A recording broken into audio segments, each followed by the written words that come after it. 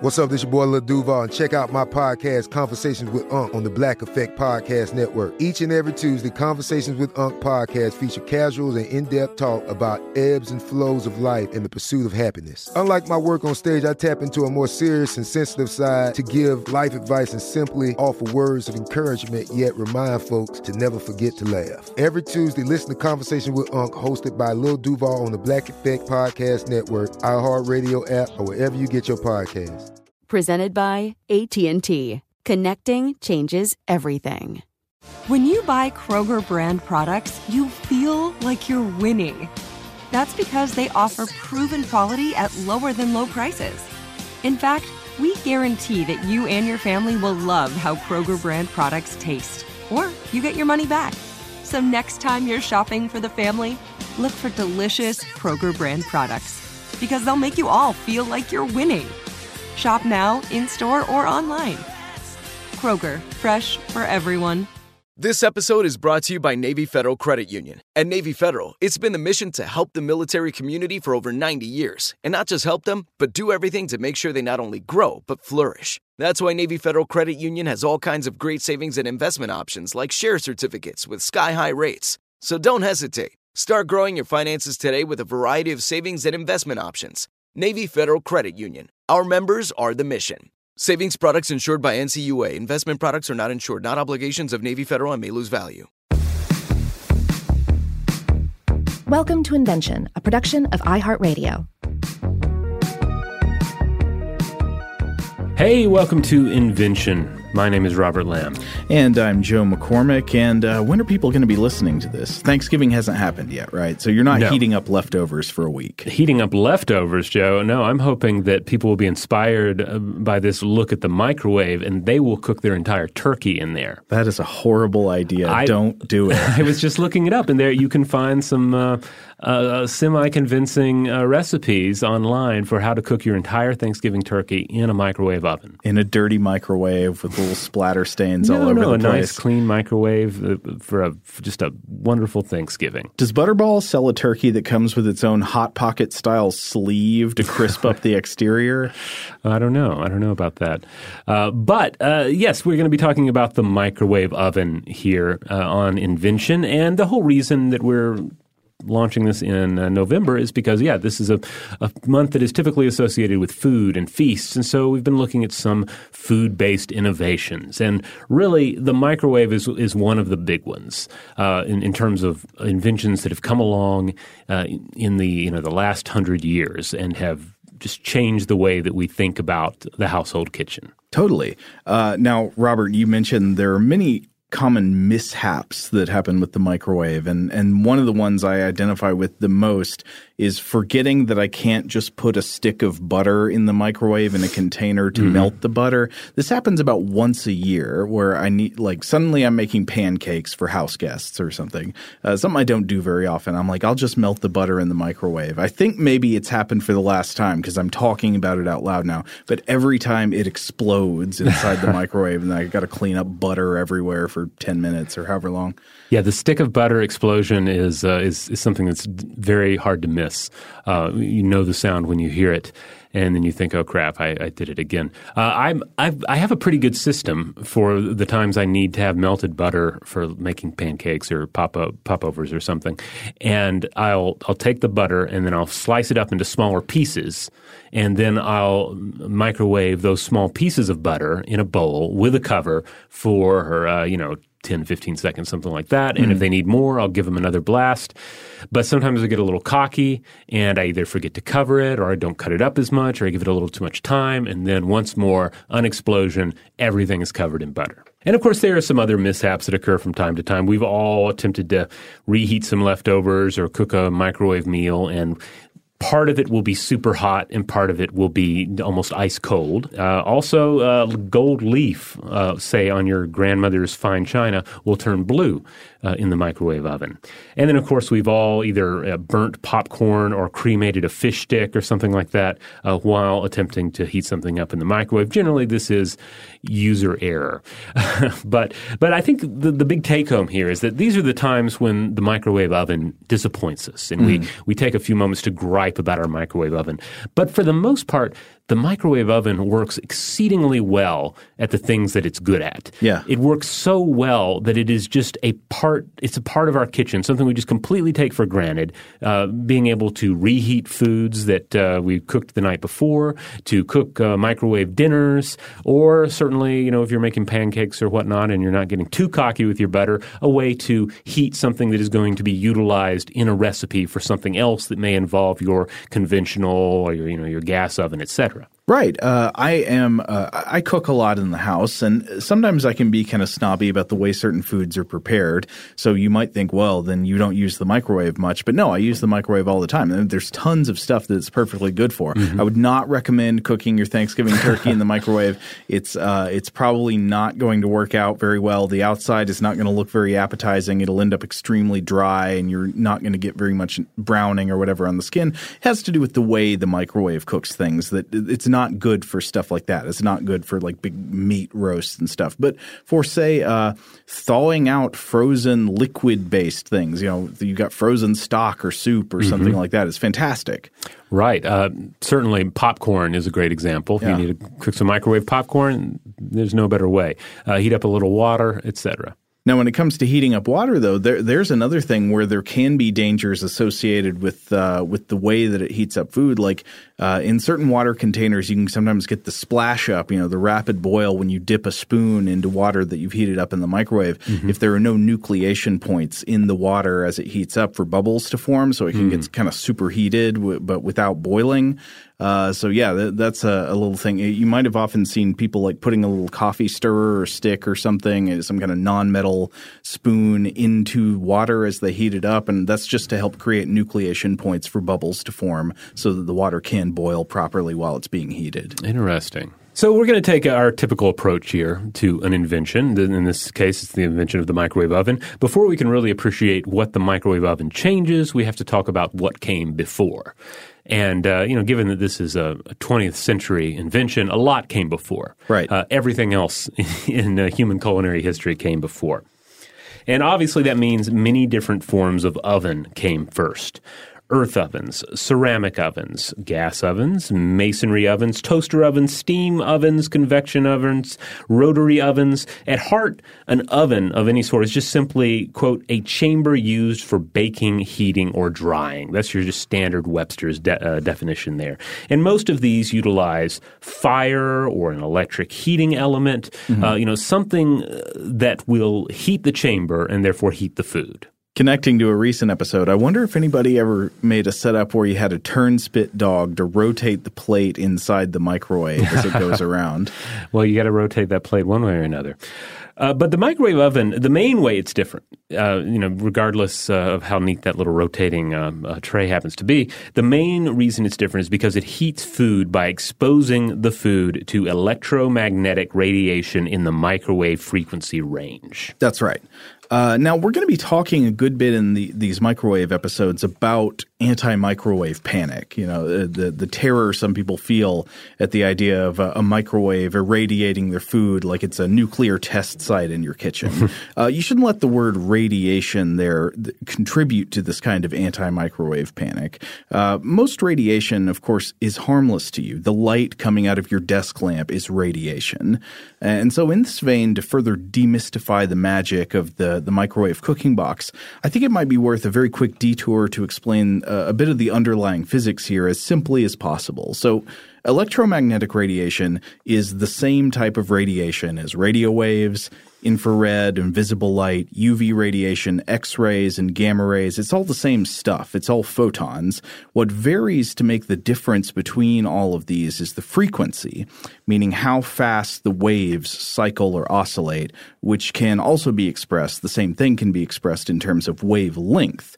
Faster oscillating waves are shorter, slower oscillating waves are longer.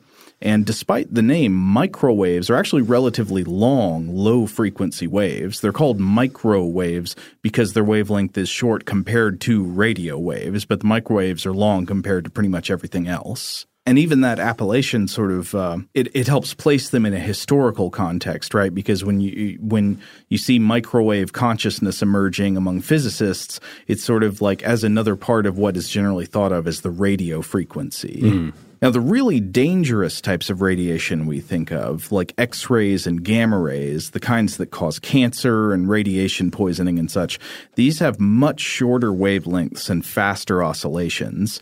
Electromagnetic radiation in the microwave range actually has a lower frequency than visible light that we see with our eyes. Microwaves are defined as electromagnetic waves at a frequency greater than 300 megahertz, which is 300 million waves per second, and less than 300 gigahertz, which is 300 billion waves per second. And this equates to wavelengths between about 1 meter and 1 millimeter. So when you're trying to picture in microwaves, of course they're invisible, but you can think of them as waves that are basically on the human scale. You could measure them with a ruler or a tape measure. Yeah, I've frequently seen them described as being about the length of a toothbrush. That's certainly within there, yeah, between the meter and millimeter scale. I mean, almost everything that's not understandable, but everything that's, reasonable to measure with your arms or hands is sort of in the microwave scale. So how does a microwave oven generate microwaves? Well, it's through the use of this all-important electrical device called a magnetron. Really, the main thing that operates your microwave oven is a little device that you can hold in your hand. I'm not going to try to go into super deep detail about everything, about all the inner workings of the magnetron. It's especially hard to do without visual aids, but I'll try to give you the simple version. So a magnetron is a device for turning electric current, like you get out of the wall socket, into microwave radiation. And it consists of a vacuum tube made out of a metal, often something like copper, with a conductive filament in the middle of that tube. And then you'll have large permanent magnets, usually donut-shaped, on each end of the tube. And as voltage is applied to the filament that runs through the middle of this vacuum tube, the filament, the current's running through it, and it gets incredibly hot. And then electrons start to fly off of this negatively charged hot filament toward the walls of the positively charged tube. And there's an electric field in the vacuum in between this filament in the middle of the tube and the walls of the tube. But the magnets at each end of the tube help shape that flow of electrons through that vacuum in something kind of like a spiral or pinwheel shape. And then meanwhile, the metal inner surface of the tube contains little pockets or cavities.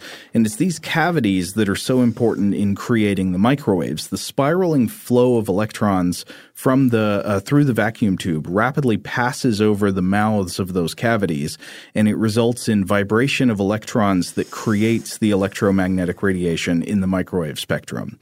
So this is how the waves are created. They're emitted by these electrons as they're like changing energy states. These microwaves are projected off the end of an antenna and guided into the metal-lined inner cage of the oven, where they reflect around. They bounce around inside this, and they heat the food up. So we've got electromagnetic waves bouncing around, but how does that actually cook the food? The answer is that almost all foods contain polar molecules, primarily water molecules. And what that means is that H2O is slightly positively charged at one end and slightly negatively charged at the other end. And so as these microwaves pass by these water molecules, these polar molecules, the molecules try to rotate to align their poles with the direction of the electric field produced by each wave.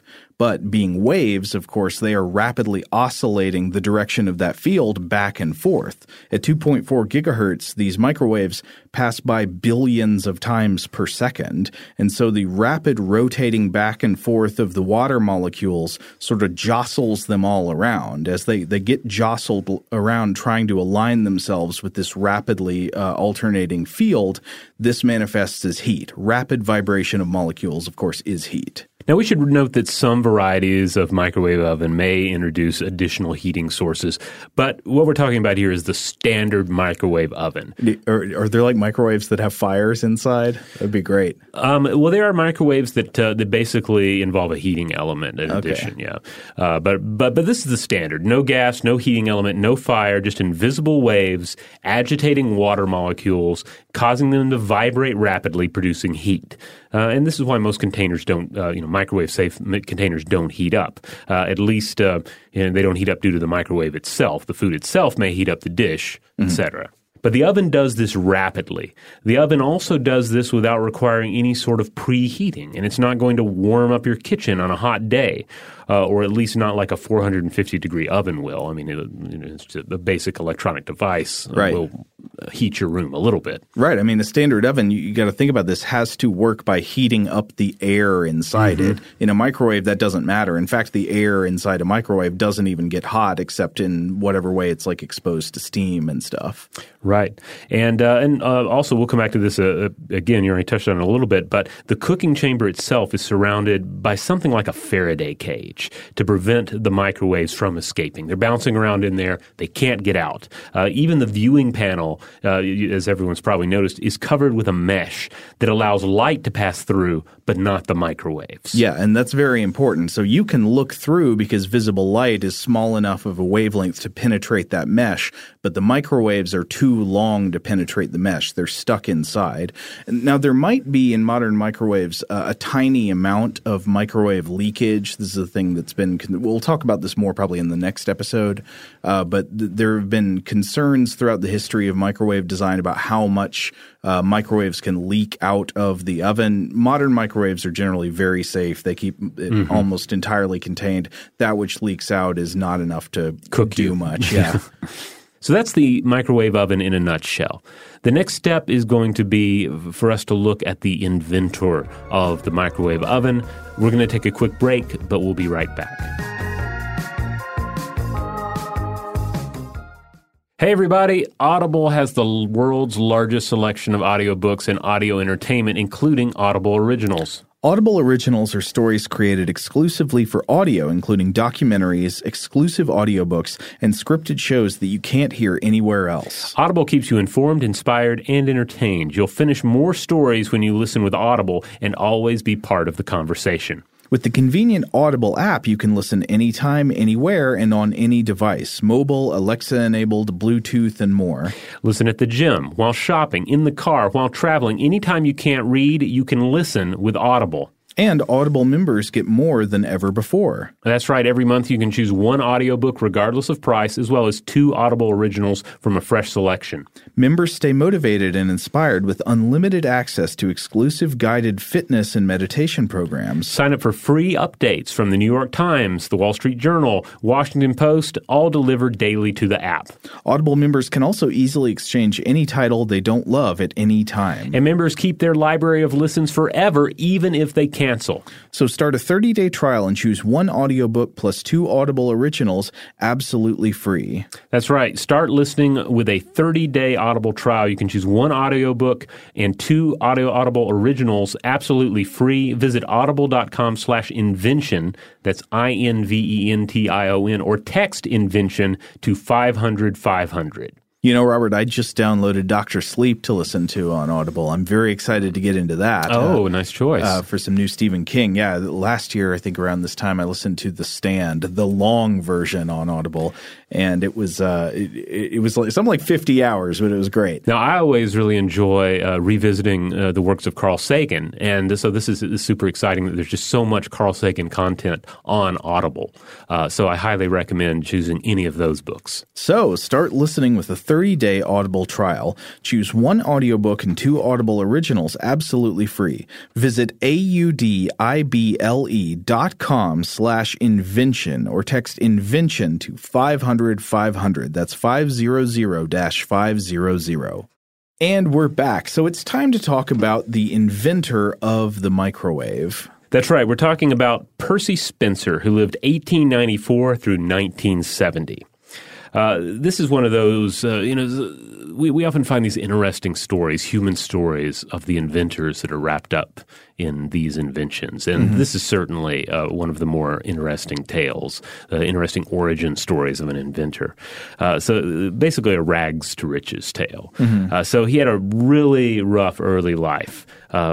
Percy lost his father 18 months after his birth, was raised by his uncle and aunt, and then his uncle died when he was 7, and he had to quit grammar school to earn money to help support himself and his aunt. Mm-hmm. He worked at a spool mill from age 12 through 16, but he showed an early knack for electrical work. So he joined the Navy at age 18 and got into wireless communication, namely radio. He taught himself numerous mathematical and scientific subjects, just consuming the books on his own. So he was largely self-taught. Mm-hmm. And then he ends up joining the Raytheon Company in 1925. Now, if you're familiar with the Raytheon Company, you're probably thinking, oh, this is the enormous like defense contractor and an industrial company, major player. Mm-hmm. But at the time when Spencer joined Raytheon, he became its 5th employee. Wow! So he really got in on the ground floor here. But this would have been a time when, if you were working in like wireless communication, this was cutting edge stuff, and it would have been highly relevant. Not just wireless communication, but like electromagnetic imaging and stuff would have been extremely valuable to, say, international war efforts and national defense. That's right, and that was a lot of the work that was going on with Raytheon at the time. He was extremely successful within the company. He helped develop the first gaseous rectifier tube, which was essential for household radio technology. And over the course of his career, he came to hold more than 130 patents, including patents for the application of microwave energy to medical diathermy, which is the production of heat in a part of the body to stimulate circulation, relieve pain, destroy unhealthy tissue, or to clot bleeding vessels. Mm-hmm. And during this time, Raytheon grew enormously as well, becoming the major U.S. defense contractor that we know today. But you can look up a lot of his patents, a lot of Spencer's patents, and they were for a variety of highly technical things such as electrical space discharge device or high efficiency magnetron, the magnetron that we mentioned already, as well as the likes of, for instance, he obtained a 1942 patent for an improved automobile cigarette lighter. One that indicates by touch when the element will be hot enough to light something. Here's a quote from it. An object of this invention, therefore, is to produce a cigarette lighter which will give the operator a tactile indication at the time when the igniting element of the lighter reaches its proper temperature. And this could have saved me some pain in the past. Oh, yeah? I was telling you earlier today about a time when years ago, I was like 20 years old or something, and I was just sitting in my car waiting somewhere one time, and I'd never really used the cigarette lighter in my car. I was like, I wonder if it works. Does it get hot? Because my car was old. So I pressed it in, and then I pulled it out, and I was like, is it hot? It doesn't look hot. And I pressed my thumb to it to find out, and that was a bad day. Well, see, if this invention had really taken off, he could have saved you some time. But Spencer is best known for his invention for Raytheon of the microwave oven. And most of these patents that you can look at, you can see that they're filed by Raytheon with his name on it. Now, you might be asking, wait a minute, why would Raytheon be concerned with coming up with a new method for cooking food, right? That doesn't really seem to fit within their niche, right? But in fact, they were not looking for a new way to create food. Right. They were looking into the communication aspects of these waves and of the microwaves. And the story goes that Spencer was working in the lab on a radar set, and he noticed that the candy bar in his pocket had melted. And, others had observed this sort of thing in the past already. He was not the first individual to notice that microwaves could, say, melt food or heat up some sort of organic material. But he was the first to investigate the matter, and he ended up experimenting with different foods, including popcorn, including eggs. Yeah, I read that there was a story where he made an egg explode on somebody's face with microwaves. All by exposing them to the magnetron. And then he built the first microwave oven of sorts by enclosing all of this within a metal box and testing various foods inside of it. I don't know why, but I just don't have a strong gut feeling that Spencer was a good cook. Well, maybe not. The whole story of the microwave, as we'll continue to explore, is this kind of struggle with what it should be used for. Yeah. But we'll get back to that later on. So Raytheon filed a patent for the microwave cooking process on October 8th, 1945, and the radar range hit the market in 1946. I love that name, the radar range. What if we still called it that? People would love it more. Yeah, they might, but this thing was a monster. This thing looked like a robot out of a science fiction film from the period. This was a 6-foot, 750-pound beast of an appliance. But this was just the beginning. This was just a true, glimpse at the kitchen of the future. But can you imagine a person at the time when this very first is a consumer option thinking, okay, I've got room in my kitchen for a regular oven or a microwave oven. Which one do I want? Yeah. And I think that's another issue here, too, is this idea that the microwave oven is going to somehow replace conventional ovens. That you're not going to need a gas oven or a heating element oven. But we'll get into all of that in a bit. Obviously, this monster did not catch on right away.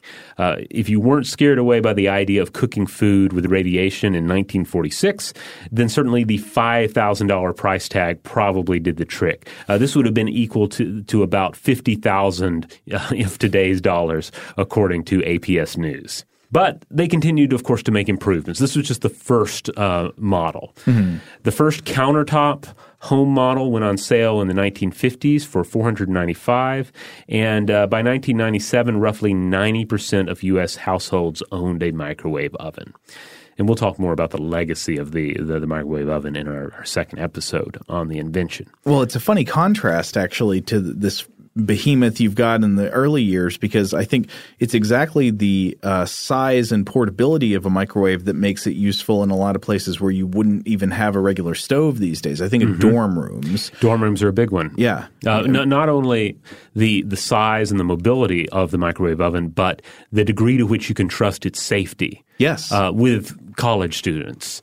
When I was in a dorm, there were a lot of regulations about you can't have candles, can't have incense, or all these things you cannot have because they're potentially dangerous to you or the entire building. But the microwave oven is safe. Now, Spencer continued to be involved in the evolution of the design and its usages as well. Consider his 1948 patent application, which was granted in 1951 for a microwave oven cooking method, and this is the wonderful intro. Quote, "This invention relates to food cooking, and more particularly to the cooking of lobsters and thick bodies of meat by the use of electromagnetic wave energy."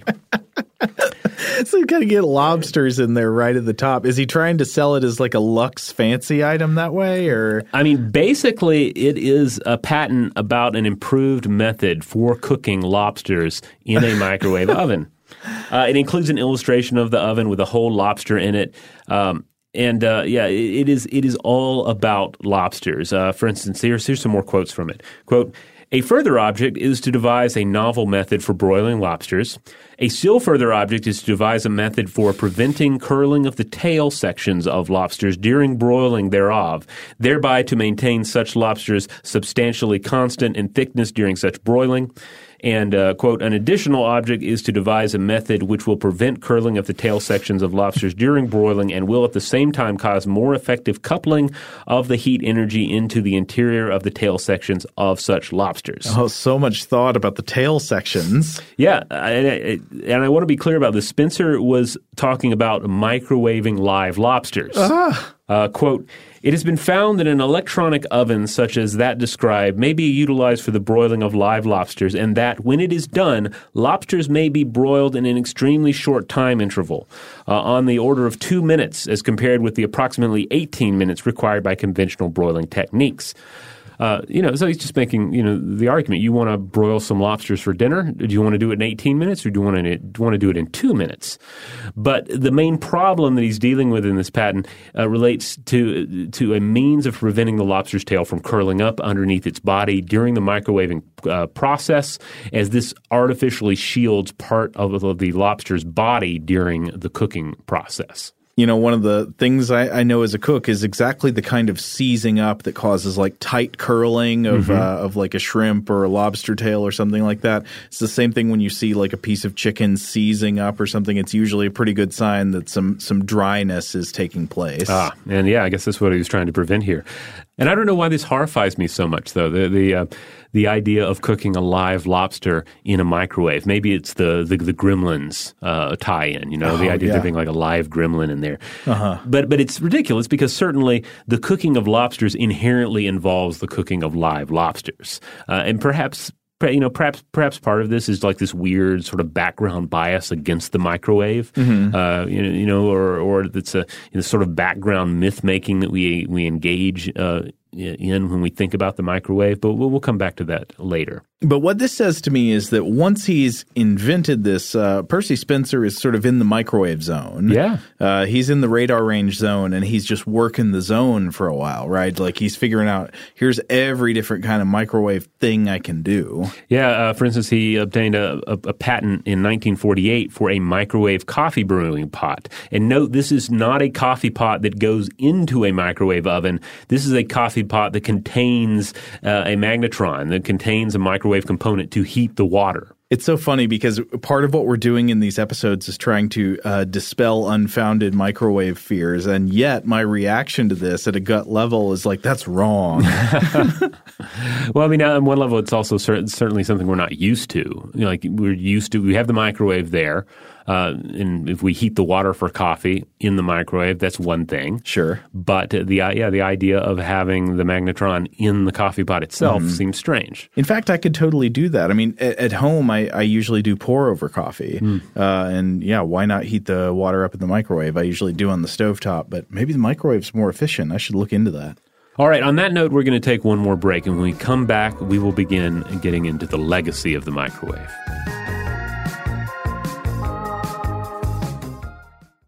At JCPenney, fashion counts for everybody and everybody.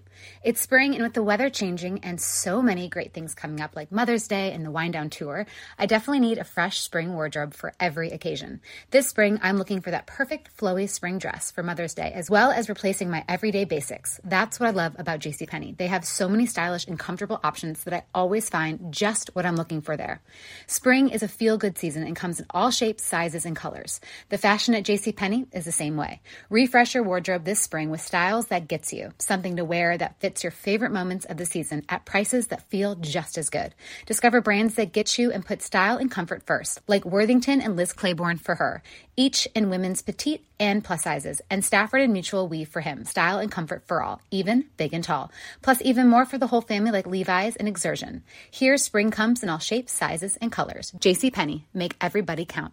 This episode is brought to you by Navy Federal Credit Union. At Navy Federal, it's been the mission to help the military community for over 90 years. And not just help them, but do everything to make sure they not only grow, but flourish. That's why Navy Federal Credit Union has all kinds of great savings and investment options like share certificates with sky-high rates. So don't hesitate. Start growing your finances today with a variety of savings and investment options. Navy Federal Credit Union. Our members are the mission. Savings products insured by NCUA. Investment products are not insured, not obligations of Navy Federal and may lose value.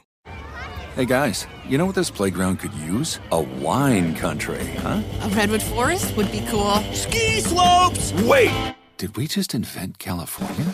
Discover why California is the ultimate playground at visitcalifornia.com. All right, we're back. So it's time to talk a bit about the legacy of the microwave oven. We know that Percy Spencer has been moving around in the microwave zone for a while. He's been working the radar range to broil lobsters, to make coffee. But how does the microwave oven take off? How is it first received, and what happens with the Raytheon company? Well, obviously, we already touched on the fact that it initially comes out and the technology is large and expensive. Mm-hmm. And from there, it's about engineering it and getting it smaller, getting it more affordable, scaling up production, getting it out there. But also there's a certain amount of marketing that has to take place as well. But then also you have to come back to the fact that Raytheon, of course, was originally not an appliance company. Right. So what they did is they acquired Amana Refrigeration. And then in 1967, the Raytheon acquired Amana Refrigeration Company, developed the first microwave that sold for under $500. Which I believe we alluded to that one earlier. So this was suddenly you had a microwave that normal people could conceivably purchase and put in their home. Mm-hmm. This is I couldn't help but notice 67 too. This is such an interesting year for change in American culture. Right. It's the summer of love. The Moog synthesizer was introduced its first production model, and then here's the microwave as well coming along. You might say that a Moog synthesizer is to a cello what the microwave is to the conventional oven. Yeah, to a certain extent. We say that as lovers of synthesizers. Yeah. But then also like the synthesizer, it's also kind of a challenge of figuring out what to do with the synthesizer. Like, What is the best use of this new technology? Does it completely replace the piano? No, it does not. It creates something new that you must, figure out how to properly utilize. Exactly right. And as we alluded to earlier, I think that's both of our attitudes toward the microwave. It's not that it's a replacement for the oven. It's also not inferior. It's just a different kind of tool useful for different jobs. So 1970s hit, and of course also 1970 is the year that Percy Spencer dies. So he doesn't really live long enough to see the real ascension of the microwave oven. But this is the decade of the microwave's ascension. The microwave went from being in just 10% of American households in 1970 to rivaling conventional oven sales in 1980. And they were apparently outselling gas ranges by 1975. These stats, by the way, are via Jesse Cavolt, Kelsey Dean, Madison White, and Helen Salida. This is at historyoftech.mcclurkin.org/microwave. This is a great microwave information site there with lots of well-cited, well-sourced material. Mm-hmm. But they point out that a lot of this expansion, a lot of this acceptance of the microwave was due to heavy promotion through home and electronics magazines, with a huge emphasis on science education to combat any concerns over this idea that a microwave was some sort of a dangerous hotbed of radiation that would hurt us. Yeah, and you can still see those concerns coming through even in the terminology we use, like the idea of nuking food in the microwave. Yeah, which, we're not nuking anything, but we still use that terminology. Uh-huh. So more evidence that we see of microwave ascendancy in the 1970s is the number of microwave cookbooks that we see, which featured a lot of less than amazing sounding recipes. Yep. Yeah, if you want to see some examples of this, look up Paste Magazine's 30 horrifying recipes from a 70s microwave cookbook.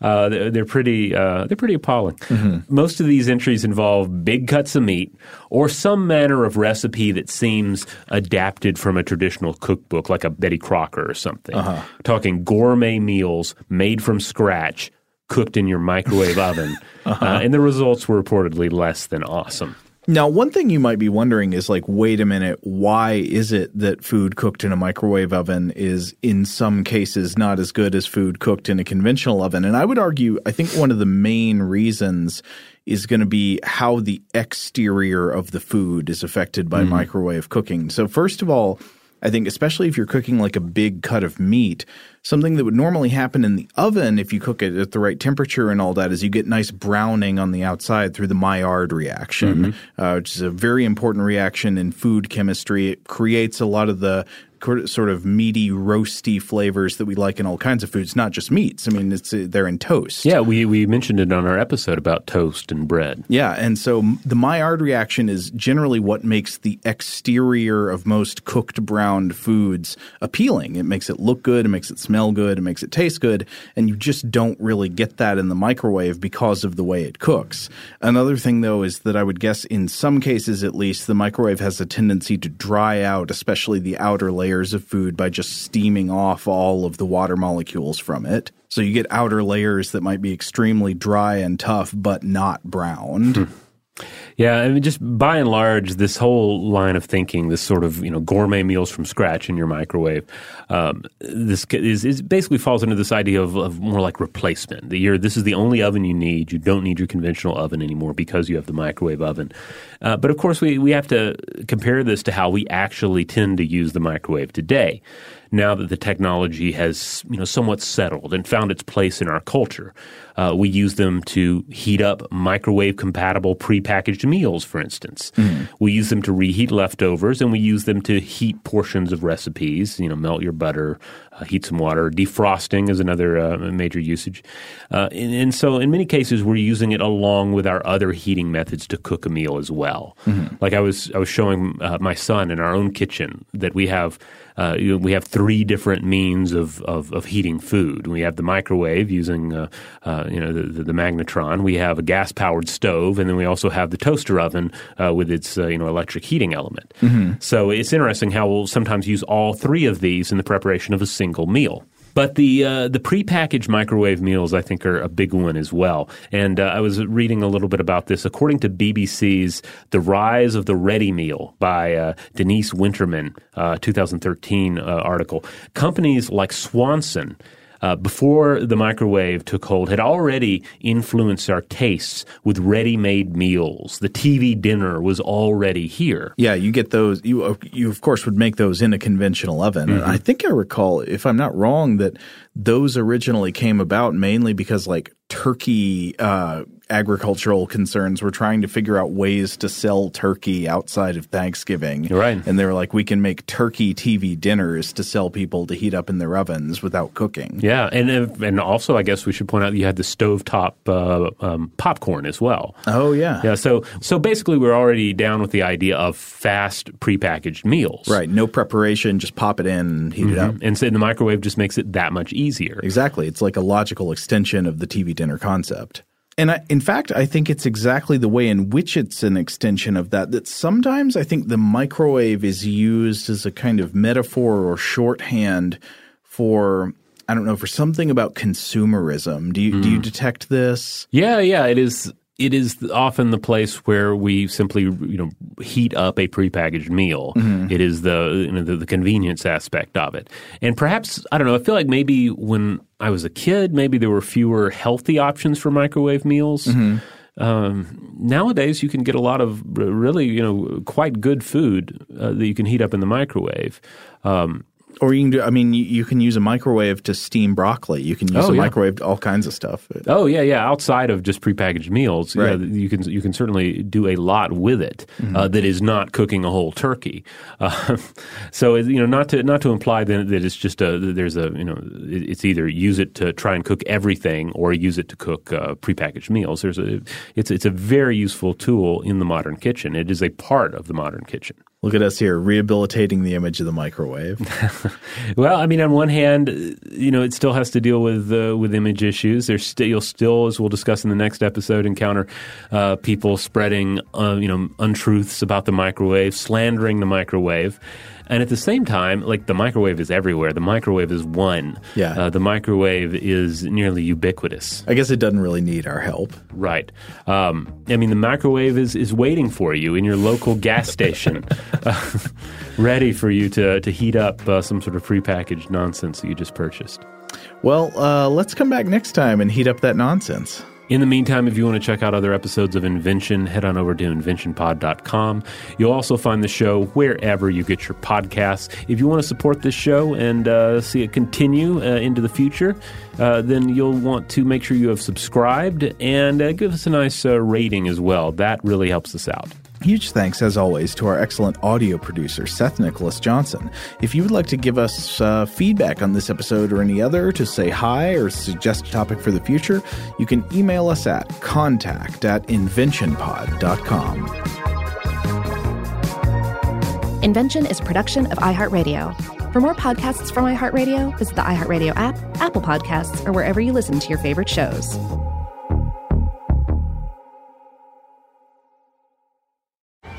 Hey guys, you know what this playground could use? A wine country, huh? A redwood forest would be cool. Ski slopes! Wait! Did we just invent California?